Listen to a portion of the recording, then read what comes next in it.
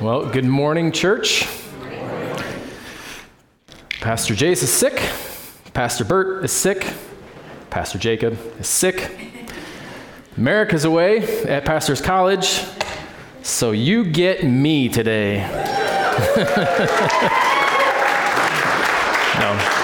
Actually, it's providential, funny, I don't know. I've been scheduled to preach today for several months. Jace talked to me several months ago and said, hey, we want to give you opportunities to preach. How about, June 2nd, good opportunity for you to come and to preach the first sermon of the new year. And so I've been studying and preparing for this day. And as I said, providentially, God had ordained that the other pastors would be sick today, but we pray for them. We want to continue to lift them up, just ask that God would heal them and get them better. But grateful to be here with you this morning. Grateful to have the opportunity to preach God's word. It's always a privilege, always an opportunity to preach the word of God, a great responsibility as well. I just pray that God would help us this morning to truly understand what his word is saying to us. It's a passage that's not unfamiliar, I'm sure, to all of us here this morning. We've heard this passage before, we've read it before, thought through it before. Really want to dive into this together with you today and just pray and ask that all of us together would really take some time to reflect on this passage, to think about this passage in relation to our own lives as we're beginning this new year of 2022. I think that this particular passage has a great opportunity for us to really think about and evaluate our lives and where do we stand in relation to Christ? Where do we stand in relation to Christ, and what are we building our lives on? So I want to read the text here from Matthew chapter 7. If you have your Bibles, turn to Matthew chapter 7, verses 24 through 29. One other thing that I did want to say before we read the passage. You may notice that we've skipped ahead a little bit. Pastor Jace, the last time he preached in the Sermon on the Mount, taught through verses 15 through 20, where we looked at the false prophets. So I believe that he has one more message on that particular section, and then there's another section in verses 21 through 23, the men who say, Lord, Lord. And so there are some more sermons in the Sermon on the Mount. I've, like I said, been scheduled for a while to preach this particular passage, so we're jumping ahead a little bit to finish up the Sermon on the Mount, and then when Pastor Jace returns, we'll go back and finish up those other sections. But I'm going to read for you this morning Matthew chapter 7, verses 24 through 29, so please follow along as I read. Everyone then who hears these words of mine and does them will be like a wise man who built his house on the rock. And the rain fell, and the floods came, and the winds blew and beat on that house. But it did not fall, because it had been founded on the rock. And everyone who hears these words of mine and does not do them will be like a foolish man who built his house on the sand. And the rain fell, and the floods came, and the winds blew and beat against that house, and it fell. And great was the fall of it. And when Jesus finished these sayings, the crowds were astonished at his teaching, for he was teaching them as one who had authority and not as their scribes. Let's pray together. Father, again, we come before you recognizing that you are good God, you love and care for us, and you have given us your word. We thank you for the word of God that is a sure and solid foundation. We thank you for Jesus Christ, who is our rock and eternal hope. God, I pray this morning that you would help me as I preach through this text. I pray that your words would be clear, that you would speak to our hearts. The word of God is living and active, sharper than any two-edged sword. It has the ability this morning to engage our hearts, our minds, our souls in ways that will bring about transformation. And I pray for that. I pray that our hearts would be transformed today, that we might love you and follow you in obedience. I pray, Lord, if there are any here who are deceived, who believe that they are Christians walking with God and yet are not, as this passage talks about, God, I pray that you would open their eyes, open their minds, open their hearts to see their need for Christ, that they might be saved. God, for those of us who know you and desire to build our lives on the solid rock of Christ, I pray that you would continue to firm up that foundation, that you would help us in these coming days, in this year, God, to live our lives in such a way that we are building for eternal things. I pray that you would help us this morning. Bless your word. Give us guidance and wisdom. We ask it in the name of Jesus. Amen. Well, over several months between the years of 1722 and 1723, a young Jonathan Edwards sat down and wrote out a list of what are now famous life resolutions. You may have heard the resolutions of Jonathan Edwards. If you've not done so, if you've not read through those, I would encourage you to do that. At the beginning of this new year, to look and to read through these resolutions made by a young man whose desire and heart was to follow hard after God. He wanted to know God. He wanted to live for him. And at the young age of 19, Jonathan Edwards showed an incredible amount of spiritual maturity and a desire to walk with Christ with his whole heart. I want to highlight for you this morning as we begin just a few of those resolutions. Resolution number 7 by Jonathan Edwards says, resolved never to do anything which I should be afraid to do if it were the last hour of my life. Number 17, resolved that I will live so as I shall wish I had done when I come to die. And 19, resolved never to do anything which I should be afraid to do if I expected that it would not be above an hour before I should hear the last trumpet. And what I want us to see in that, the reason why I chose those 3 particular resolutions, is to highlight that Edwards, even at the young age of 19, had already had a clear awareness of the brevity of life. He had an understanding and foresight to know that his life was going to, at some point, come to an end. And that could happen at any time. He wanted to live in the reality that life is a vapor, and that it can vanish at any moment, and that the things that we do in this life are important, that it is meaningful how we spend our lives up until the point when God says it's time to be done. Edwards wanted to build his life on solid ground. And today, we are standing at the doorway of a new year, 2022. It's hard to believe. 2022 is here. The last 2 years have taught us that we can never quite be sure what to expect that's coming before us in the new year. There are a lot of uncertainties in this world, but the one thing that we can be certain of is the unshakable foundation of God's inerrant and infallible and authoritative word. In this closing of his Sermon on the Mount, Jesus paints a picture of 2 lives lived in relation to that word, to the word of God. And I want to look at that with you this morning. Again, look down at your Bibles, Matthew chapter 7. We're here in verse 24, and there are 2 main points that I want to consider with you this morning. First, we're going to look at the authority of God's word pictured. Jesus gives us a picture here in these first couple of verses. So we'll look at the authority of God's word pictured, and then finally, in the last 2 verses of this section, the authority of God's word personified.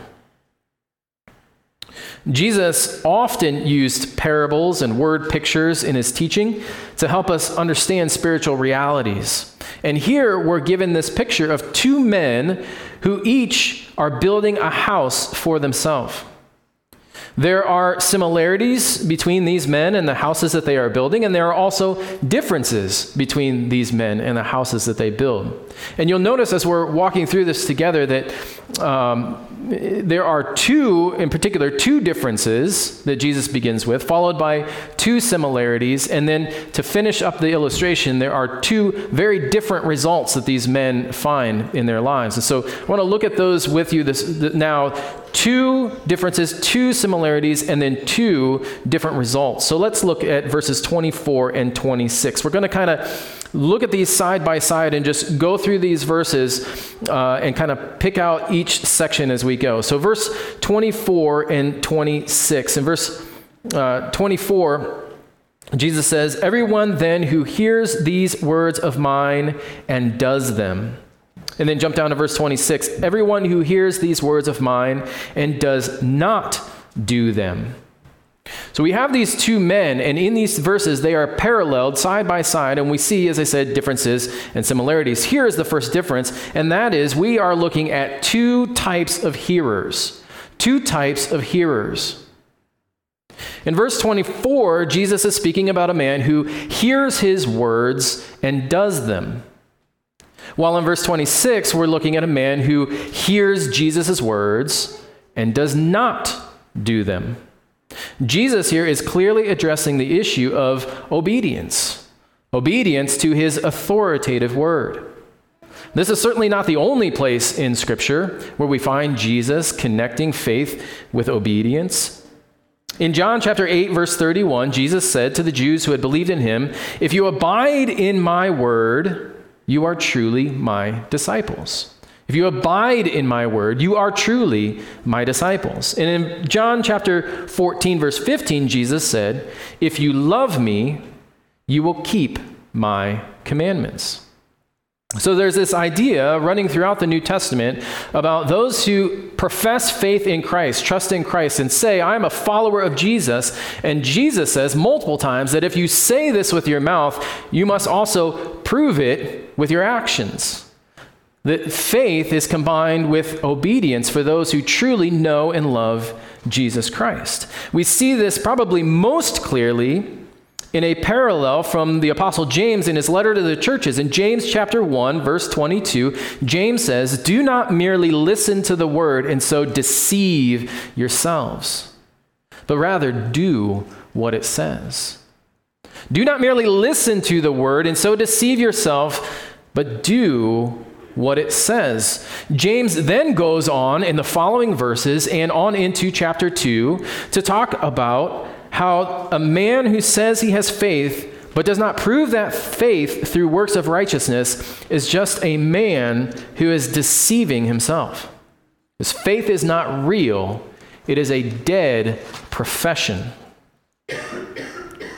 Jesus is picturing just such a man in this illustration of the two builders. Martin Lloyd-Jones has some helpful insights in his commentary on this passage, and he writes the following.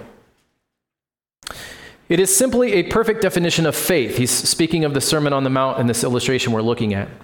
Faith without works is not faith. It is dead.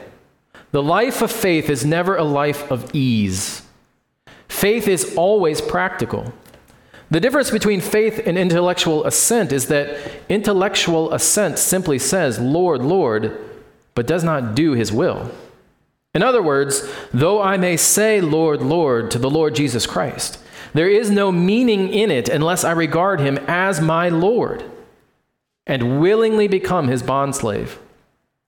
My words are idle words, and I do not mean, "Lord, Lord," unless I obey him. Faith without works is dead. Now, I don't think that I am saying anything to you that you have not already heard. If you've been in the church at any length of time, and especially those of us who have grown up in the church, we have heard many times these passages preached, the idea that faith without works is dead. And as I said, I don't think it's something new to us, at least most of us here today. We've read James' words. We've read the words of Jesus. We've thought about these things. And we may be tempted this morning to kind of put a check on that box and to want to move on in this illustration and say, yeah, I get it. Faith without works is dead. Let's move on. But I truly want, and I've desired in my own life and tried in my own life, reading this passage to stop, to pause, and to consider, to take the words of Jesus seriously and to ask myself the question, which man am I truly? What is the reality of the faith that I profess? I've grown up in the church, gone to church all of my life. I know the Word of God. I read the Word of God. I pray. I talk to other people about Jesus. I'm here before you now standing and preaching the Word of God, but that does not mean that my faith is real. There are many who profess the name of Christ, who go to church, who say prayers, who do not have a living relationship with the Lord Jesus Christ. They do not know him. And the reality of their heart and their life, their true life, demonstrates the fact that they do not have a living and active relationship with the Lord Jesus Christ that is defined by a submissive obedience and a desire to know God and to serve him and to walk with him. And so I want to ask the question this morning, and I trust that you will, with me, take a moment to pause and reflect and say, which man am I? Which man am I? What does my heart reveal about my love for Jesus Christ, my desire to know him, to walk with him, to serve him? As I get into the Word of God, as I hear sermons preached, is the Word of God transforming my life in such a way that it is evident that I desire to know him and walk with him and love him and serve him? You see, as Jesus closes out the Sermon on the Mount, he's addressing several warnings. I don't know if you've noticed this yet, but if you go back and look up at where I mentioned that Jace had left off, in verse 15 of chapter 7, here Jesus is addressing false prophets, and he begins this by saying, beware of false prophets. He gives us a warning here about the false prophets.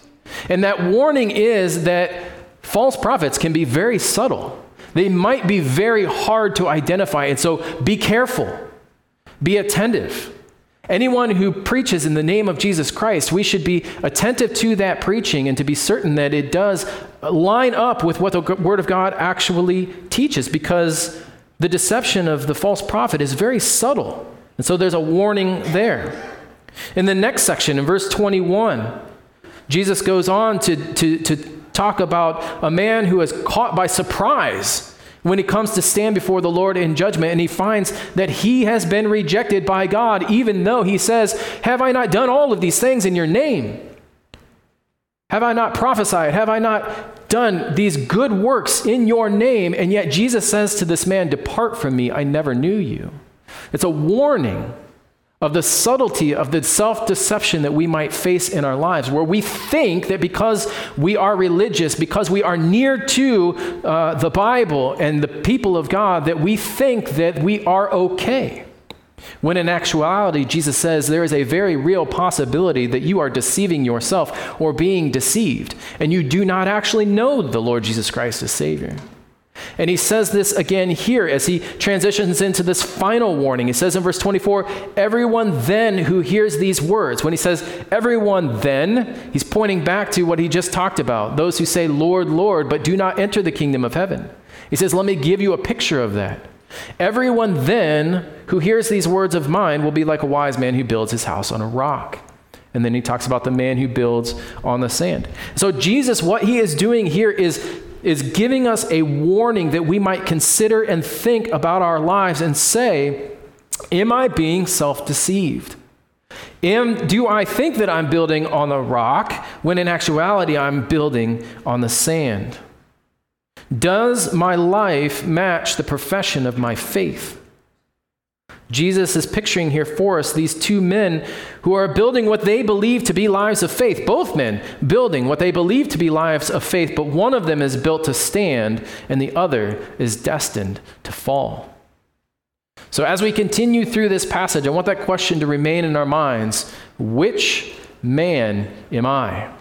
Is my faith genuine? Is it built on the rock, or am I building on shifting sand? Let's look secondly at the second difference that we see here are two different types of foundations. There are two different types of hearers, but there are also two different types of foundations on which they are building. The wise man, Jesus says, who hears the word and obeys it, is building his house on the rock.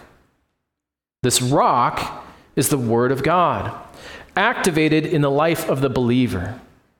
Jesus says, you hear my words and you do them, you build on the rock. It is the word of God made flesh. It is the very person of Jesus, alive and active in the believer, working to conform him to the image of God. 1 Peter chapter 2, verses 4 through 10 says, as you come to him, a living stone rejected by men, but in the sight of God chosen and precious. You yourselves, like living stones, are being built up as a spiritual house, to be a holy priesthood, to offer spiritual sacrifices acceptable to God through Jesus Christ. For it stands in Scripture, behold, I am laying in Zion a stone, a cornerstone, chosen and precious, and whoever believes in him will not be put to shame. So the honor is for you who believe. But for those who do not believe, the stone that the builders rejected has become the cornerstone, and a stone of stumbling and a rock of offense. They stumble because they disobey the word, as they were destined to do. A life of faith built on the solid rock of Jesus cannot be shaken. Notice in these verses that there is a spiritual house being built. A spiritual house is being built, and it is comprised of a people, a royal priesthood, he says, a people, members of a body who are offering spiritual sacrifices that are acceptable to God through Jesus. While in contrast, it says that those who do not believe, what? They disobey the word. They stumble because they disobey the word, and because of it, they are rejected by God. Those who do not build their life on the foundation of faith in Christ Jesus have no other choice than to build on a foundation of sand. Any life that we build that is not founded primarily and fully on the work of Jesus Christ, the person of Christ and his word, is a life that is built on sand. So what exactly does that look like? And again, I want to emphasize and continue to emphasize the point that it is a subtle deception. Those who build their lives on the sand do so without knowledge that that is what they are doing. No person would do that purposefully. You don't purposefully build a house knowing that it's going to crumble and crash. We don't build our lives purposely knowing that we're headed for destruction. It's a subtle deception. So what does it look like? To put it plainly, I build on sand when Jesus Christ is not Lord of my life. When I make decisions based primarily on what I want, what I think, what I feel, then I am not building on the rock of Jesus Christ in his word.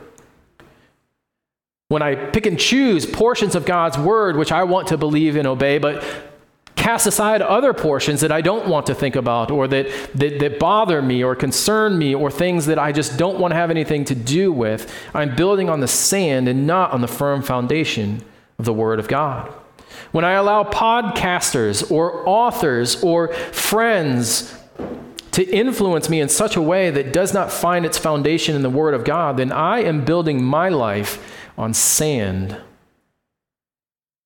How easy it is to be deceived, and how tragic to find that it is possible to build so near to God's word, but yet all the while building on sand and finding that the word of God is not the undergirding foundation of your life, but rather the shifting sand.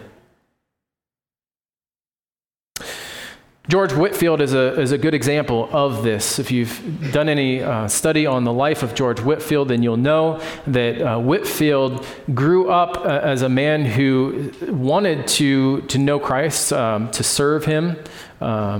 And he actually spent the majority of his young life doing many, many things that others looking in on him would say were very religious and acts that were pleasing to God. He prayed, he fasted, he even evangelized. When he went to Oxford, he found a group of men who he went to study God's word with regularly. But he found during that time that even though he was doing all of these religious activities, there was no real change in his heart. There was no genuine love for the Lord Jesus Christ that motivated him and drove him to obey Christ with a humble heart, a whole heart. And so he found himself doing all of these religious activities and looking very good on the outside, but he, in his heart, could not find peace with God. He could not find peace with God. Very similar to Martin Luther and his story as well. We find these men who are pursuing religious activities but do not know the surety, the certainty of knowing Jesus Christ as Savior.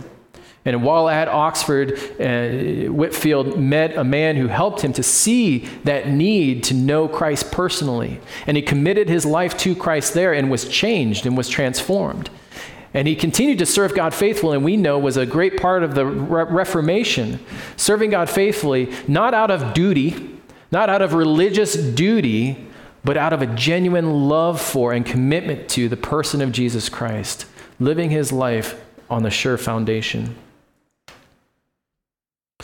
So we've looked so far at two differences between these men. They were different types of hearers. One heard the word and did it. The other heard the word and did not do it. We've seen that these men were building on two different foundations. One was building on the rock, while the other was building on sand. We're going to come now to a couple similarities in the text. First, I want to show you, or at least think with you, that these men were building the same type of house. Now, it's not explicitly in the text. I think it's an inference that we might make, and I do think it's an important one, though we'll go through this pretty briefly. Jesus never says that there is any difference in the type of house that these two men were building, and I think that we're safe to assume that the inference there is that they're building the same kind of house. The difference is the foundation on which they were built. From the outside, these men's lives might have looked similar or the same, what they were building in their lives. What was undergirding them would have been hidden underground. It would have been hidden beneath. And so what that means, again, it highlights the subtlety of the deception. From an observer's perspective, it may seem that both of these men are building a life of faith. But in actuality, they are heading towards two very different results. What inevitably reveals the truth about each of these men is the circumstances that they both face. And that's the second similarity that we see in this text. If you look back in the text with me at verses 25 and 27, you'll see, again, very similar wording. Verse 25, and the rain fell, and the floods came, and the winds blew and beat on that house. Verse 27, and the rain fell, and the floods came, and the winds blew and beat against that house. Both men face the exact same circumstances. There are two things in this world that we are all destined to face. And no, I'm not talking about death and taxes, but rather trials and judgment. In Job chapter 5, one of Job's friends rightly proclaims that man is born to trouble as the sparks fly upward. I think all of us can attest to that and give examples from our lives of various trials that we have all faced individually. Specifically, over the last several years, we have all felt the weight of trial in a particularly heavy way. But though these circumstances may be unique to this time in history, the reality is that these types of trials are not new. The ravaging effects of sickness and plague have run through many civilizations throughout history. Becky and I have been talking about this a lot recently. In fact, just yesterday, we were listening to the life of George Mueller. Just listening through a book about the life of George Mueller and talking about how they faced in England a cholera epidemic. Thousands of people were dying from cholera, and just how he was working through that and understanding God in relation to that. Again, not too dissimilar from some of the things that we may be facing today. And throughout history, others have faced similar things. Corrupt, incompetent, or broken governments have caused many instances of injustice or cruelty to the people. The church has faced and is continuing to face today many persecutions and difficulties. No one is immune from the reality of hardship and trial. And I think it's important that we allow that to sink into our minds, our hearts, that we understand, because it is so difficult sometimes to think, why is God allowing all of these things to happen in my life? Shouldn't things be easier? Shouldn't we be able to walk through life with joy and happiness and peace without all of the constant onslaught of attacks from Satan, attacks from the world, attacks from all over, where we just feel like we're being bombarded by trial? But the reality is that in this world, you will have trouble. And we have to understand and keep that in our minds and remember that what we are facing is not something that is new or unique or out of the ordinary. It is life in this world. But it does not mean that we have to go through this life constantly miserable or downcast or suffering. We can have peace and we can have joy through the suffering as we position ourselves in relation to Jesus Christ. And that's what we're getting at here. In your life today, at this very moment, you most likely are carrying the weight of some kind of trial.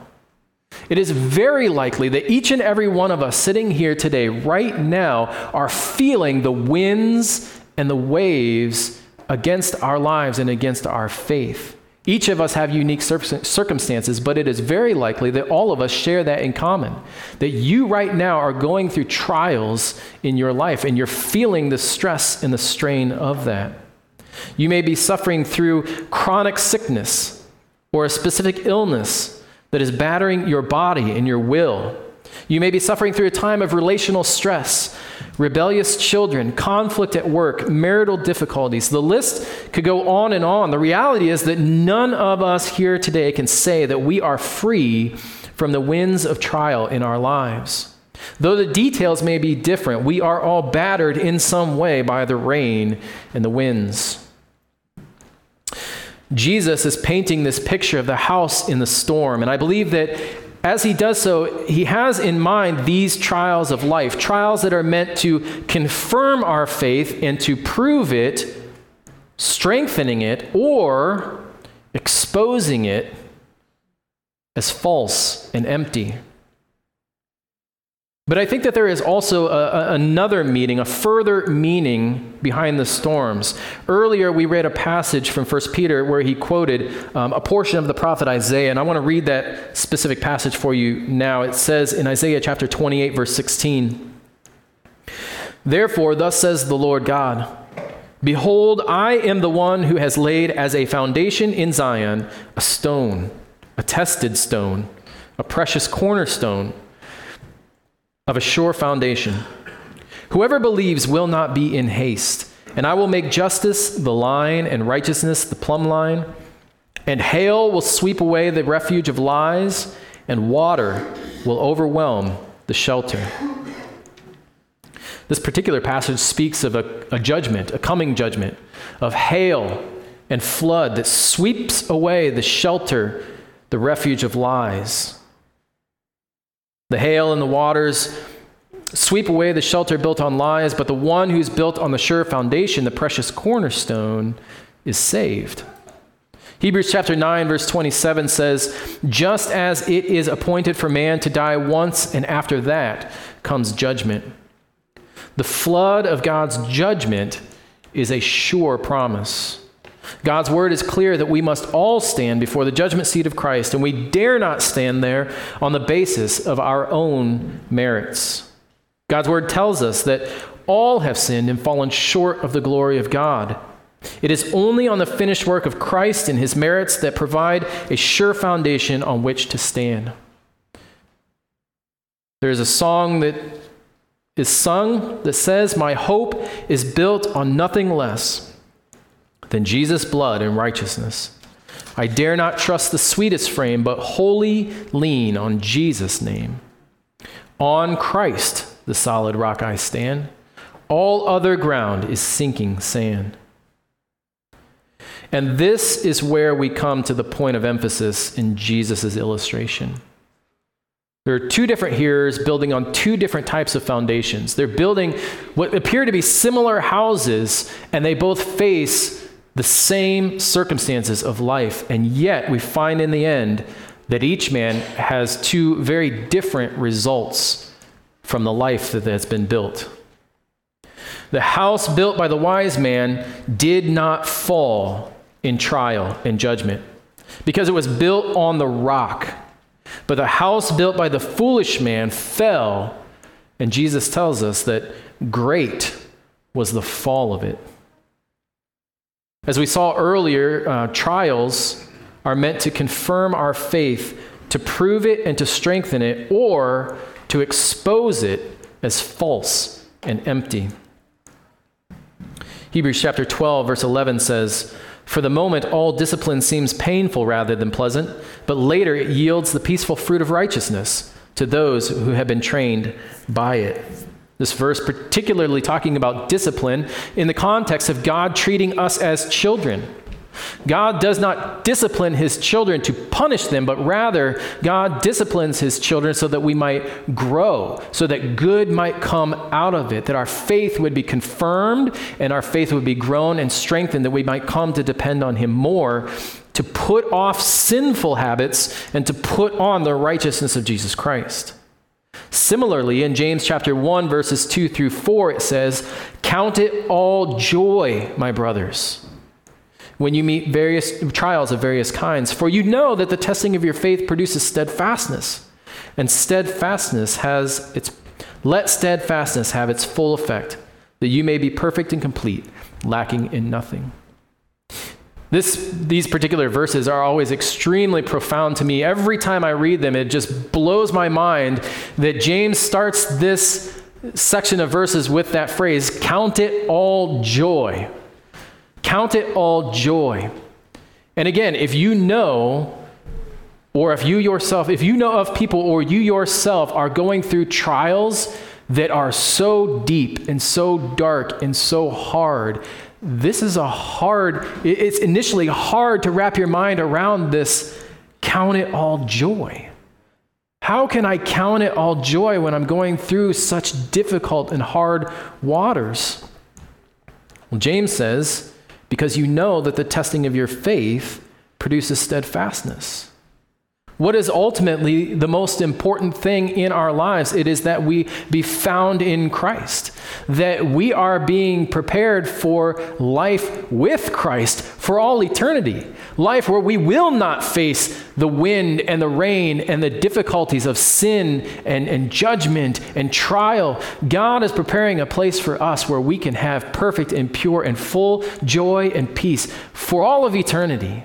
But in this present time, God is working in our lives to conform us to Christ through difficulty, through suffering, through trial, that we ourselves might be conformed to Christ and that we might point others to Jesus as well. We point others to Jesus as we go through this life, holding firm to the foundation of the Word of God, living it out, even in the most difficult of circumstances, with joy, with peace in the person of Jesus Christ, so that others might see that Jesus makes a difference in my life. Jesus makes a difference in my life because I love him and I want to be near him and close to him. And as we do that, we are a testimony to the world that Jesus Christ is alive, that he is real, that he is working, and that his promises are true. In contrast, the man who only has a profession of faith and no real connection to Christ through love and obedience is a man who will not be able to stand in the face of trials here on earth. And you will find those who profess faith in Jesus Christ, yet go through trials and either deny the faith or while going through those trials just cannot find the peace and joy in them. They cannot be near Christ and push him away because of the difficulty in the trial. It is a sign that my faith may not be genuine. And ultimately, the man who does not know Christ will eventually suffer the ultimate collapse of eternal judgment in the fires of hell. There's a section in Martin Lloyd-Jones' commentary that was very helpful to me, very practical and helpful. And I really would love to read to you the whole excerpt, but it was quite long, so I want to just give you a few snippets because I think it's incredibly helpful for us as we think through the application of this text. Lloyd-Jones writes, "How then can we make certain of these things?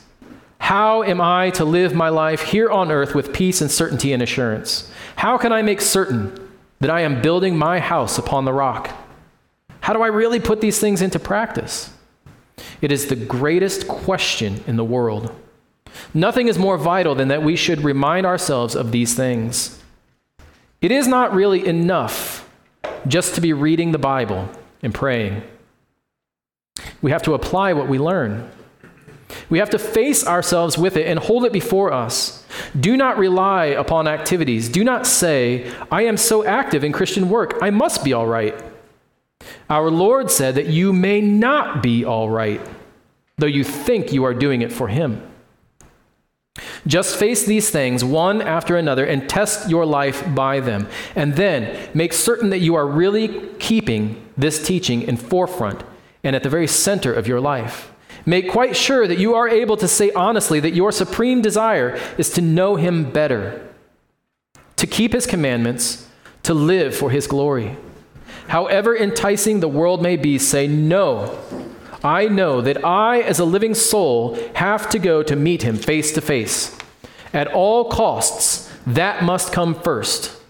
Everything else must fall into the background.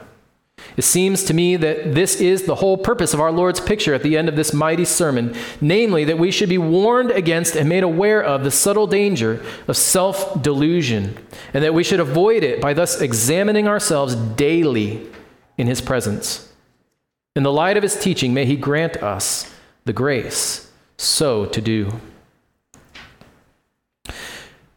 I want to briefly and finally look at this last couple of verses and then conclude. In verses 28 through 29, we see the authority of God's word personified in the person of Jesus Christ. The authority of God's word personified. Verse 28 says, when Jesus finished these sayings, the crowds were astonished at His teaching, for He was teaching them as one who had authority and not as the scribes. We've spoken a lot about the word of God this morning, and it's important as we conclude that we come to realize that the words of Jesus cannot be separated from the person of Jesus. Jesus is the Word made flesh. He is God, the Word incarnate, as we just celebrated with Christmas.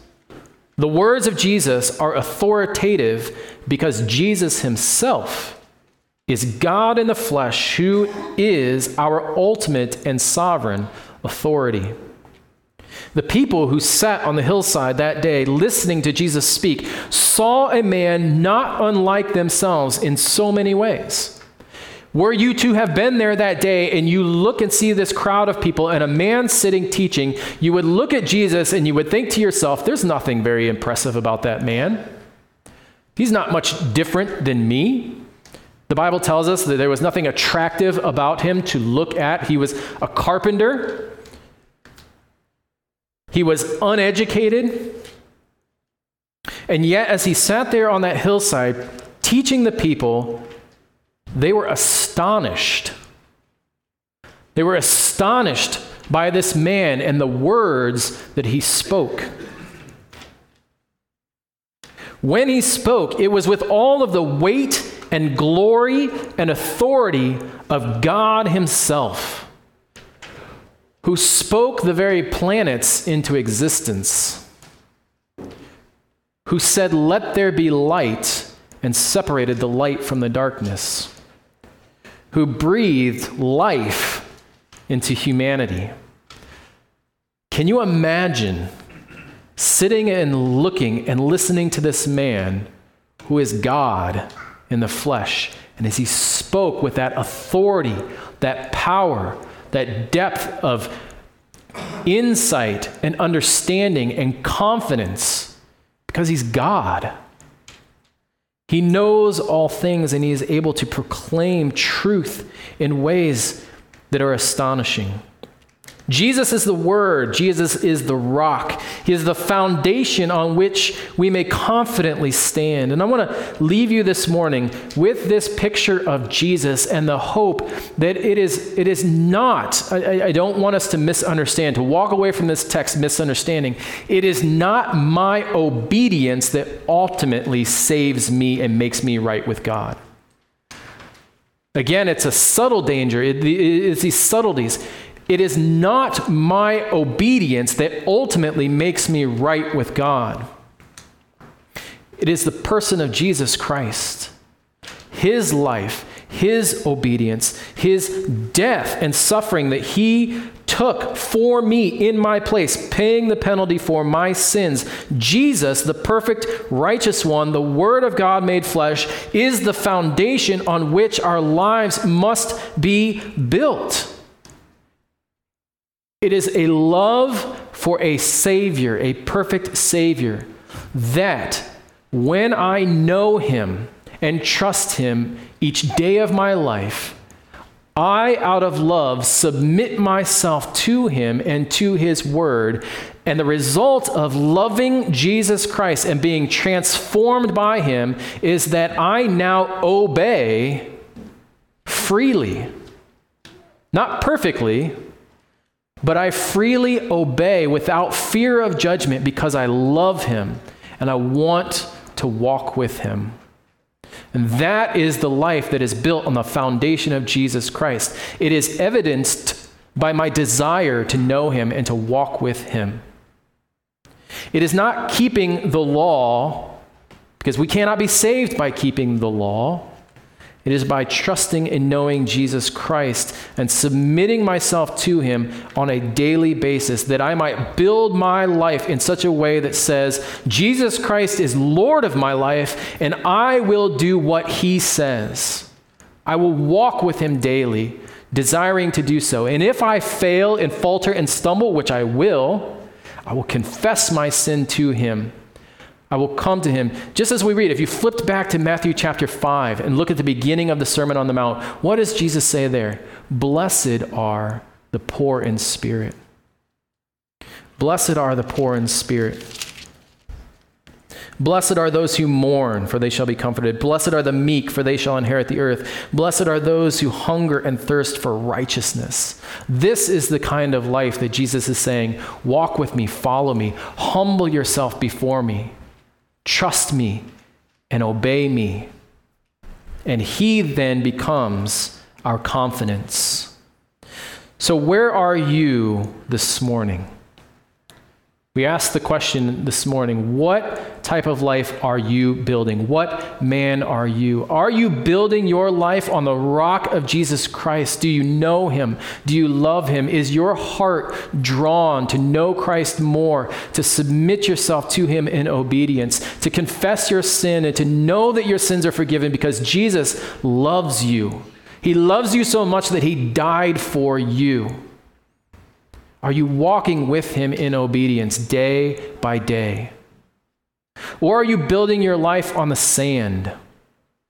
Do you come to church, come to meetings, talk about Jesus here or there, but by and large, your life is your own?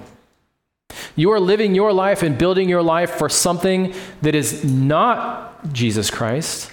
It is for your own glory, for your own pleasure, to meet your own needs and do your own thing. If you are building in that way, Jesus says to you this morning, be warned. That life will lead to destruction. Great will be the fall of it. But those who build on me, who know me and love me and walk with me, are destined for eternal life, for a sure and confident hope in this life and in the life to come. Which life are you building? And I pray that all of us would take time and opportunity to think hard on these passages, to evaluate our lives and to say, I want to know Christ more. I want to walk with him more closely than I have already been. I want to have what he talks about in Matthew chapter 5. I want to hunger and thirst for righteousness. And so, Lord God, help me. Help me, Lord, to know you better, to love you more, to walk with you, and to have the sure confidence that you are the foundation of my life. May we endeavor to build our lives on no other foundation in this coming year, and all the years that God grants us, to stand with confidence before the throne of God on the rock of Jesus Christ. Let's pray. Well, Father God, we do pray and ask that you would help us today, that you would continue to work in our hearts and minds as the word of God has entered through our ears. Help us not to be hearers only, but doers of the word. Help us to think deeply on these things and to put them into practice. These and the rest of Scripture, God, help us to have a love for your word that transforms our lives, and that all the glory might go to you. God, we just ask and pray that you would humble our hearts today. I pray that, again, if there are any here who do not know you as Savior, may have been deceived, may have thought that they were saved, may have come in here this morning thinking, I'm okay, I come to church, I read my Bible, I pray, but have realized now that there is not a transformation in their hearts that has come by genuine confession of sin and a receiving of the saving work of Jesus Christ. May they be saved today. I pray that you would work in all of our hearts that we might come to know you better, love you more, and walk with you each day of our lives. It is in Jesus' name that we pray. Amen.